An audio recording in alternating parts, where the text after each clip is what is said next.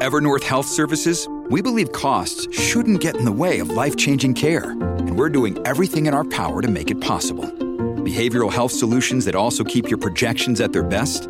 It's possible. Pharmacy benefits that benefit your bottom line? It's possible. Complex specialty care that cares about your ROI? It's possible. Because we're already doing it. All while saving businesses billions. That's Wonder made possible. Learn more at evernorth.com/wonder. When I got Sarah Zhang on the line, I asked her to tell me the story of Victoria Rutledge. Yeah, so Victoria is someone who has always thought of herself as someone with an addictive personality. Sarah covers science and medicine for The Atlantic. You know, the example she gave me is that she had been addicted to alcohol when she was younger and she had gotten sober, but sort of had kind of replaced her addiction to alcohol with food and shopping. Like she told me that she would spend something like $500 on groceries every 2 weeks. Victoria would buy so much food that it would rot in her fridge. If she went to Target to run an errand, she'd find herself compulsively buying one thing after another, unable to stop. Just like start throwing candles or like makeup or skincare into her cart, even though she didn't really need it, but she saw it. She just like really needed to do that. Then a few months ago, Victoria started taking semaglutide for weight loss. That's the medication sold under the brand names Ozempic and Wegovy. There's also Mounjaro, which is slightly different but has similar effects. When Victoria went on semaglutide, she lost weight. But something else started to happen. Something she noticed on one of those errand runs. She just walked out of Target one day, she told me, and she realized, oh, hey, like, my cart, like, I didn't buy anything I didn't need to. I only got the things I wanted. Like, what's going on? So it's almost like a switch had flipped in her brain where she was no longer addicted to shopping, and she realized, oh, of course, she like hadn't been buying all this food either. But just like this kind of like addictive, compulsive habits that she had her entire life had kind of gone away. Today on the show, could Ozempic and the drugs like it actually help fight addiction? Sarah walks us through the promise and the big unknowns. I'm Lizzie O'Leary, and you're listening to What Next TBD, a show about technology, power, and how the future will be determined. Stick around.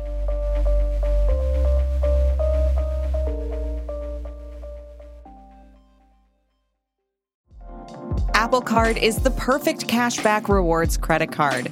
You earn up to 3% daily cash on every purchase every day.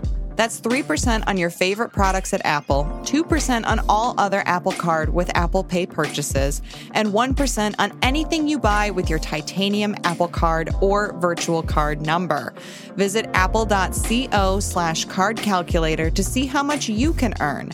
Apple Card issued by Goldman Sachs Bank, USA, Salt Lake City branch. Subject to credit approval. Terms apply.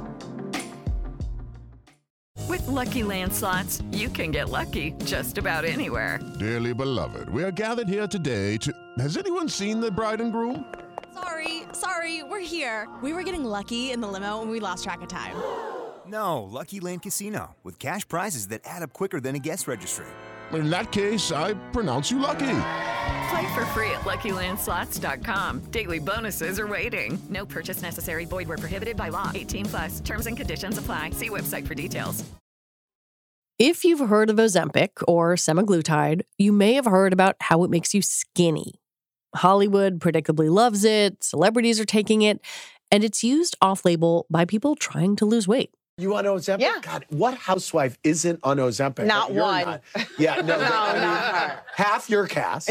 I know. I mean, yeah. I wasn't going to come to a reunion looking any bigger than anyone else. So I got on the Despite bandwagon. the intense Real Housewife interest, Ozempic and Mounjaro are only approved by the FDA to treat diabetes. Wegovy is also approved for weight loss. All these medications were initially developed for diabetes management. I asked Sarah to walk me through how semaglutide works. It was originally developed to help regulate insulin. So we know that it acts on the pancreas so that people who have diabetes are able to help regulate their blood sugar. And sort of in those initial trials, researchers realized, oh, well, people with diabetes who are taking this, they're also losing weight, which, is usually not an unwelcome side effect. So then it kind of became repurposed as a weight loss drug. In the past couple of years, we've seen this really explode in popularity as a weight loss drug. In those same trials, researchers also noticed that people were becoming less interested in alcohol. Just anecdotally, people were reporting they become less interested in alcohol, or people who spontaneously quit smoking. I mean, think about how hard it is to quit smoking, and then kind of just one day out of the blue realize, oh, I have stopped smoking.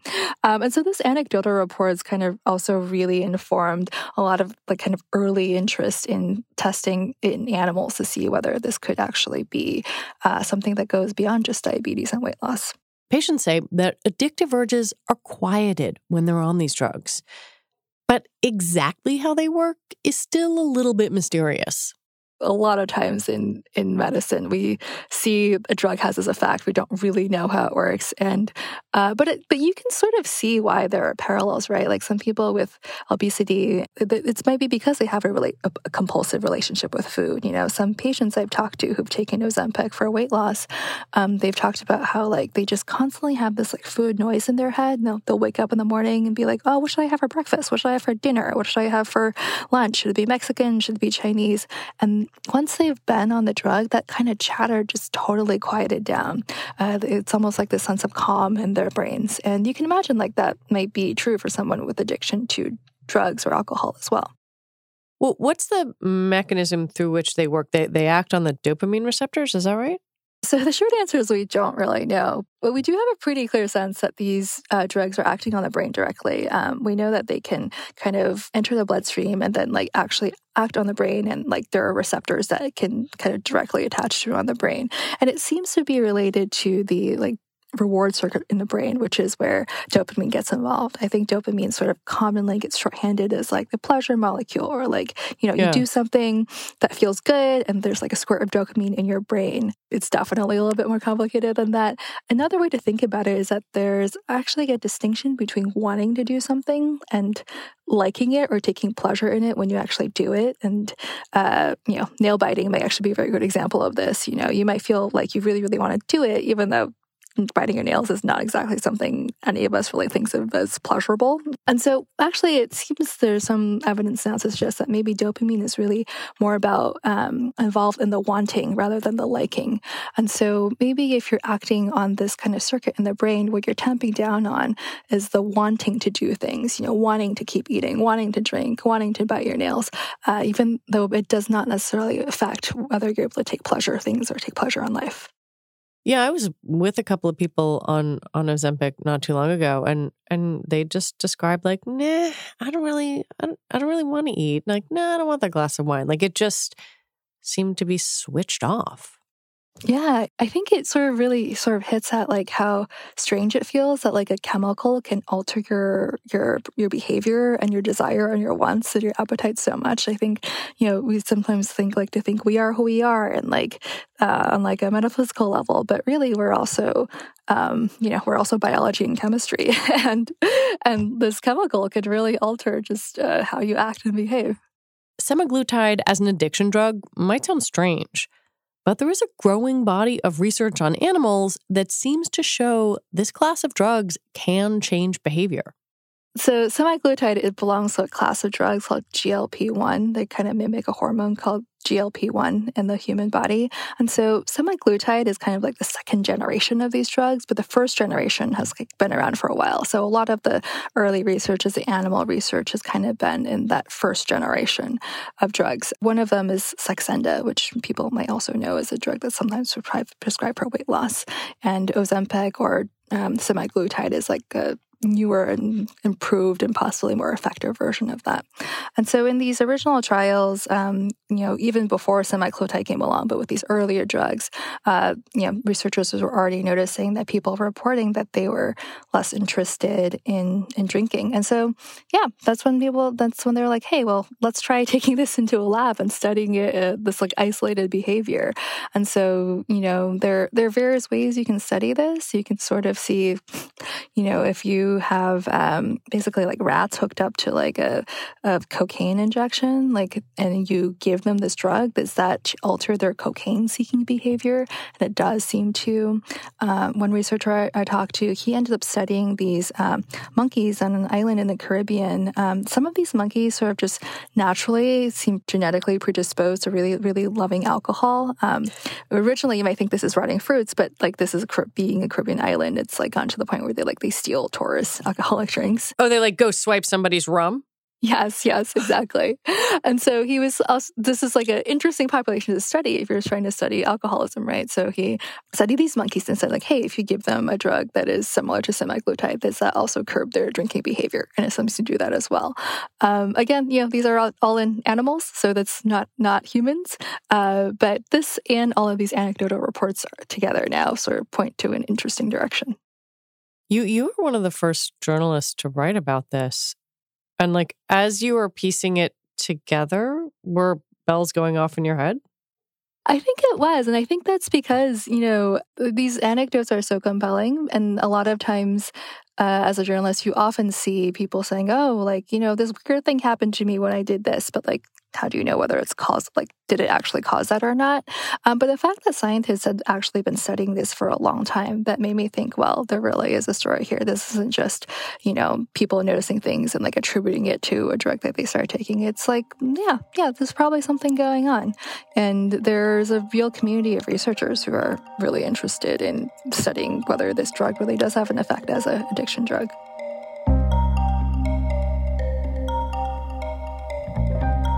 When we come back, if an injection can fight addiction, does that change our understanding of it?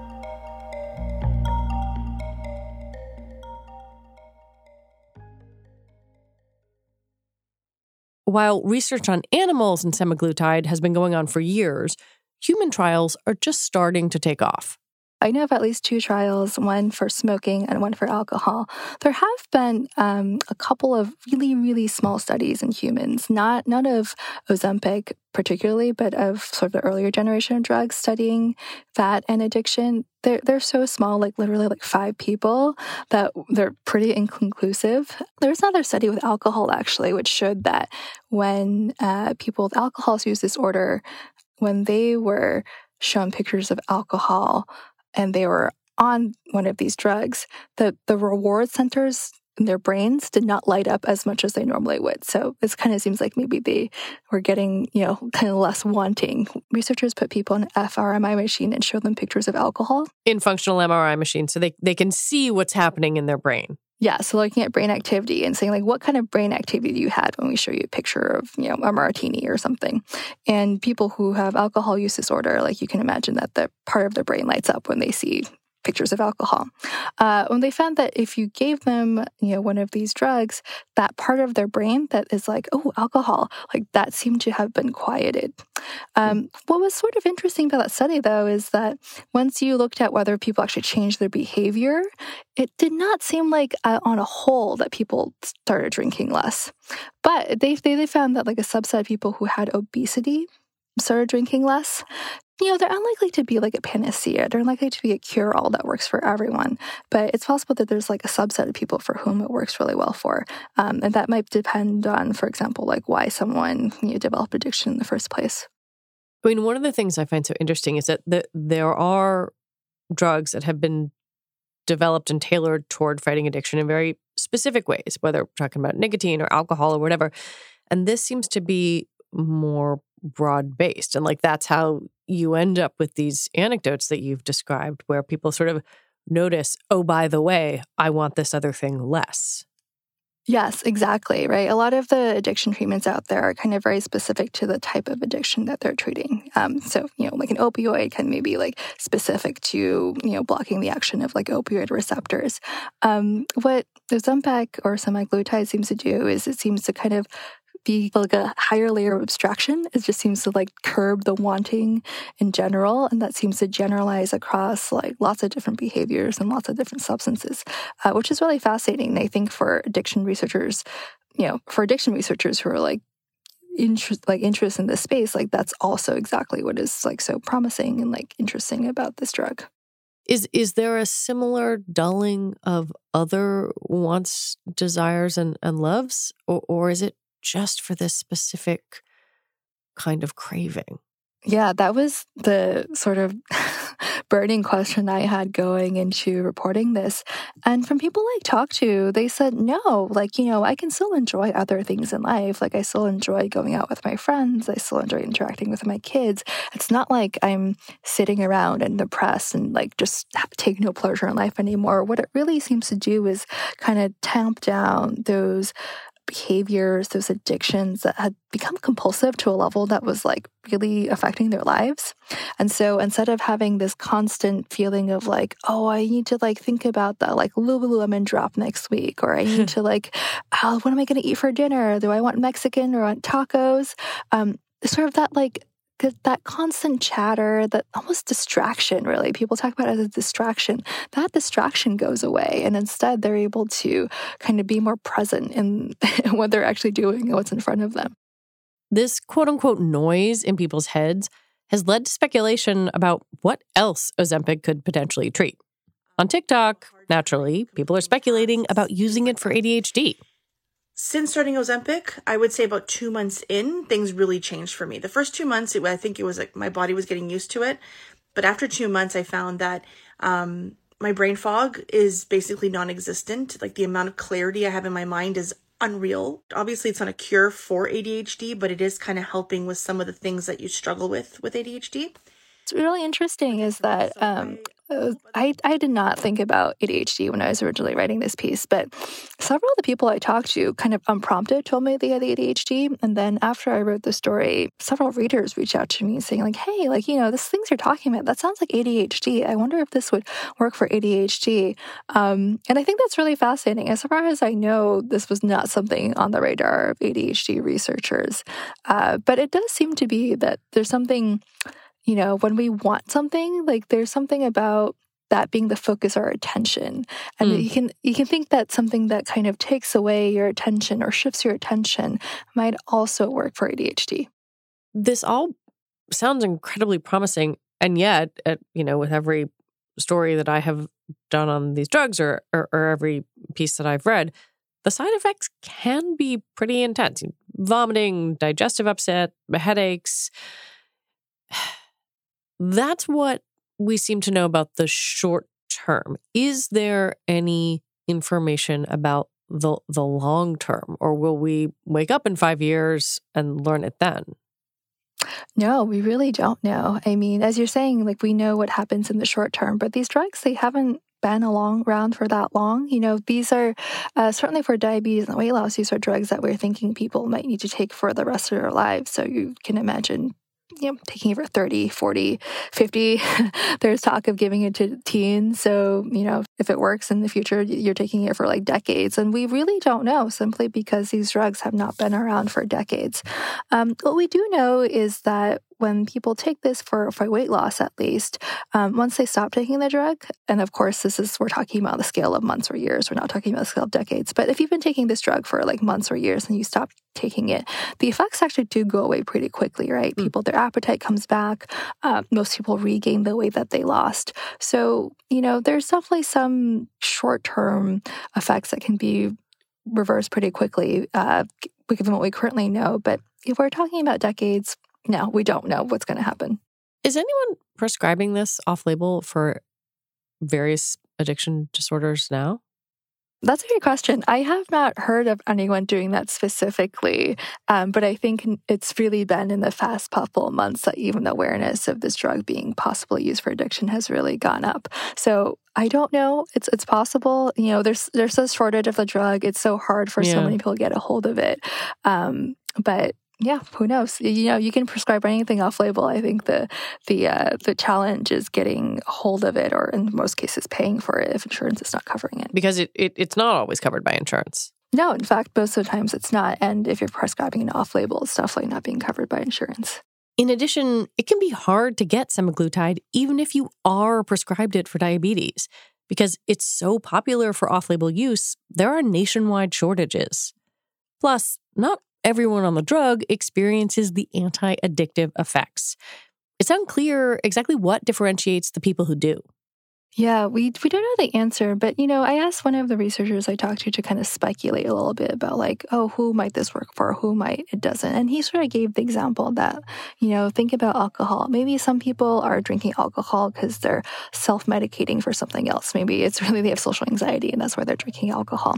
Maybe some people are drinking alcohol because they are genetically predisposed to kind of take a lot of pleasure from alcohol. Like their brains are just wired that way.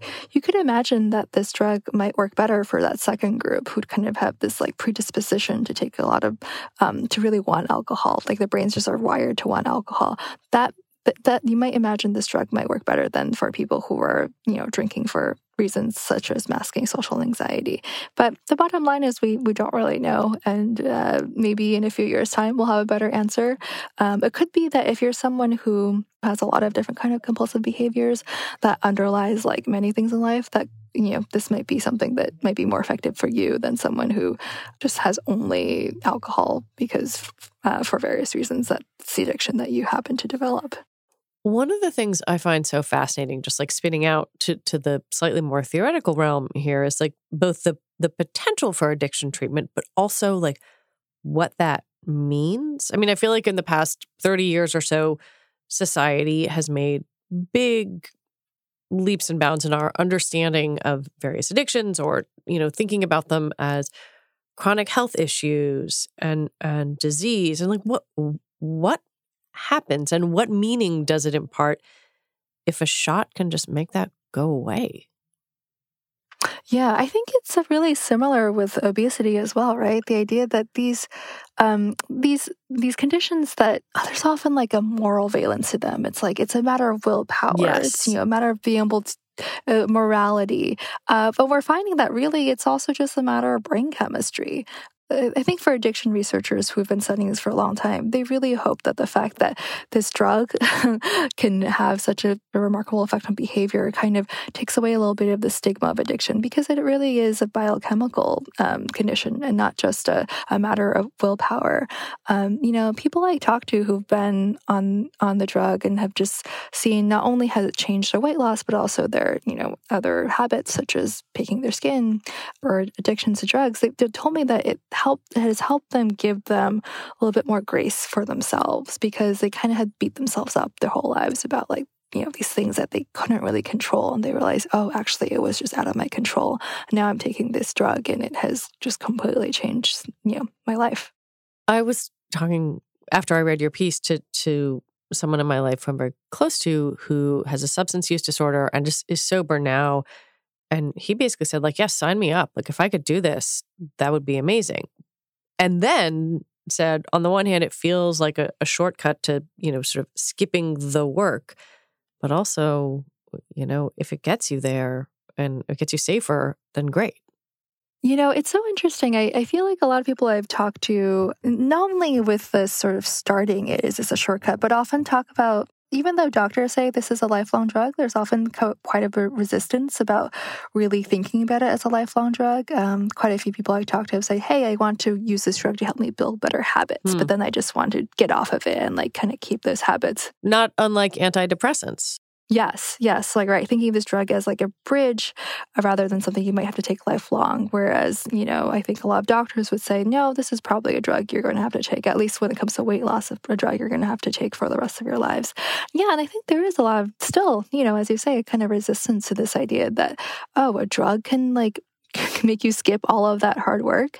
But I think we're also finding, and certainly I really felt this when I started talking to people, is that our brains are all really different. It's like hard for us to know what it's like to live inside the mind of someone else. And sure, it's like, for an ordinary person, So, one thing that I've heard a lot is people will say, oh man, like I've gotten an Ozempic and like I used to be someone who thought about food all the time. I could not stop thinking about food. And now I go to a party and like I'm no longer like thinking about the cookie tray all the time. Is this what everyone else's brain is like? So I think it's, for some people, especially for whom these drugs might be working, it really could be that their brains are actually a little bit different. And it's not necessarily a matter of like how hard you're working. We don't know what it's like to be in the mind of someone someone else. And I think the fact that this drug can like kind of shift you between states is like a really powerful example of like how behavior has this biological and chemical basis. What happens now? Like, does the FDA start thinking about the different use cases here, or sort of do we continue in this nether world where people are talking about it on the internet and trying to get a hold of it in all sorts of maybe slightly dodgy ways? Yeah, I think we might be in this kind of netherworld gray area for a while. You know, we're pretty far out from any clinical trials that can kind of definitively prove that these drugs can really have an effect on addiction. So we're kind of in the world of anecdote and, animal studies. To really get FDA approval just requires, years of follow-up, and we're nowhere close to that point. So, using these drugs off-label is pretty common, or it's not uncommon in other cases with other drugs. But you are also in a world where there's a shortage, but there's also this way to get it from compounding pharmacies that are not from the actual manufacturer. So I think we unfortunately might be in this kind of compelling but like not definitive world for a while. What does that mean if you are someone who, say, read your story or listens to this conversation and says, oh my God, like this could change my life? Like, are you going down a path that you don't have any support kind of while you're doing that? Or like, what happens? Oh, that's such a good question. When I was writing about this, I wasn't really thinking about people who are deliberately seeking out the drug for addiction. It was more like people noticing this after they were taking it for diabetes or taking it for weight loss.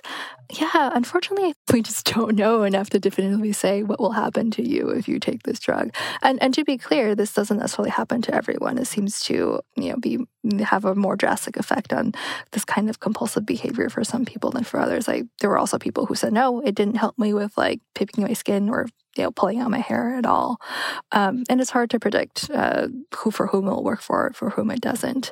At this point, like access to the drug is so both so gated and also so like double tiered, right? Like if you can get prescribed for it and your insurance can cover it, that's so different than if you are going online and ordering from a compounding pharmacy, which the FDA has, is now warning against.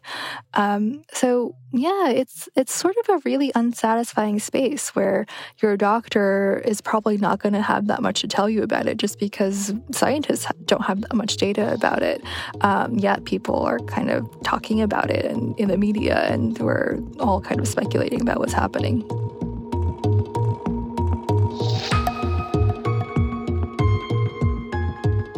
Sarah Zhang, thank you so much for your reporting and for talking to me about it. Yeah, thank you for such an interesting conversation. Sarah Zhang is a staff writer at The Atlantic. And that is it for our show today. What Next TBD is produced by Evan Campbell. Our show is edited by Shannon Paulus. Alicia Montgomery is vice president of audio for Slate. And TBD is part of the larger What Next family. We are also a part of Future Tense, a partnership of Slate, Arizona State University, and New America. And if you like what we are doing here, the best way to support us is to join Slate Plus. Just head on over to slate.com/whatnextplus to sign up. All right, we'll be back next week with more episodes. I'm Lizzie O'Leary. Thanks for listening.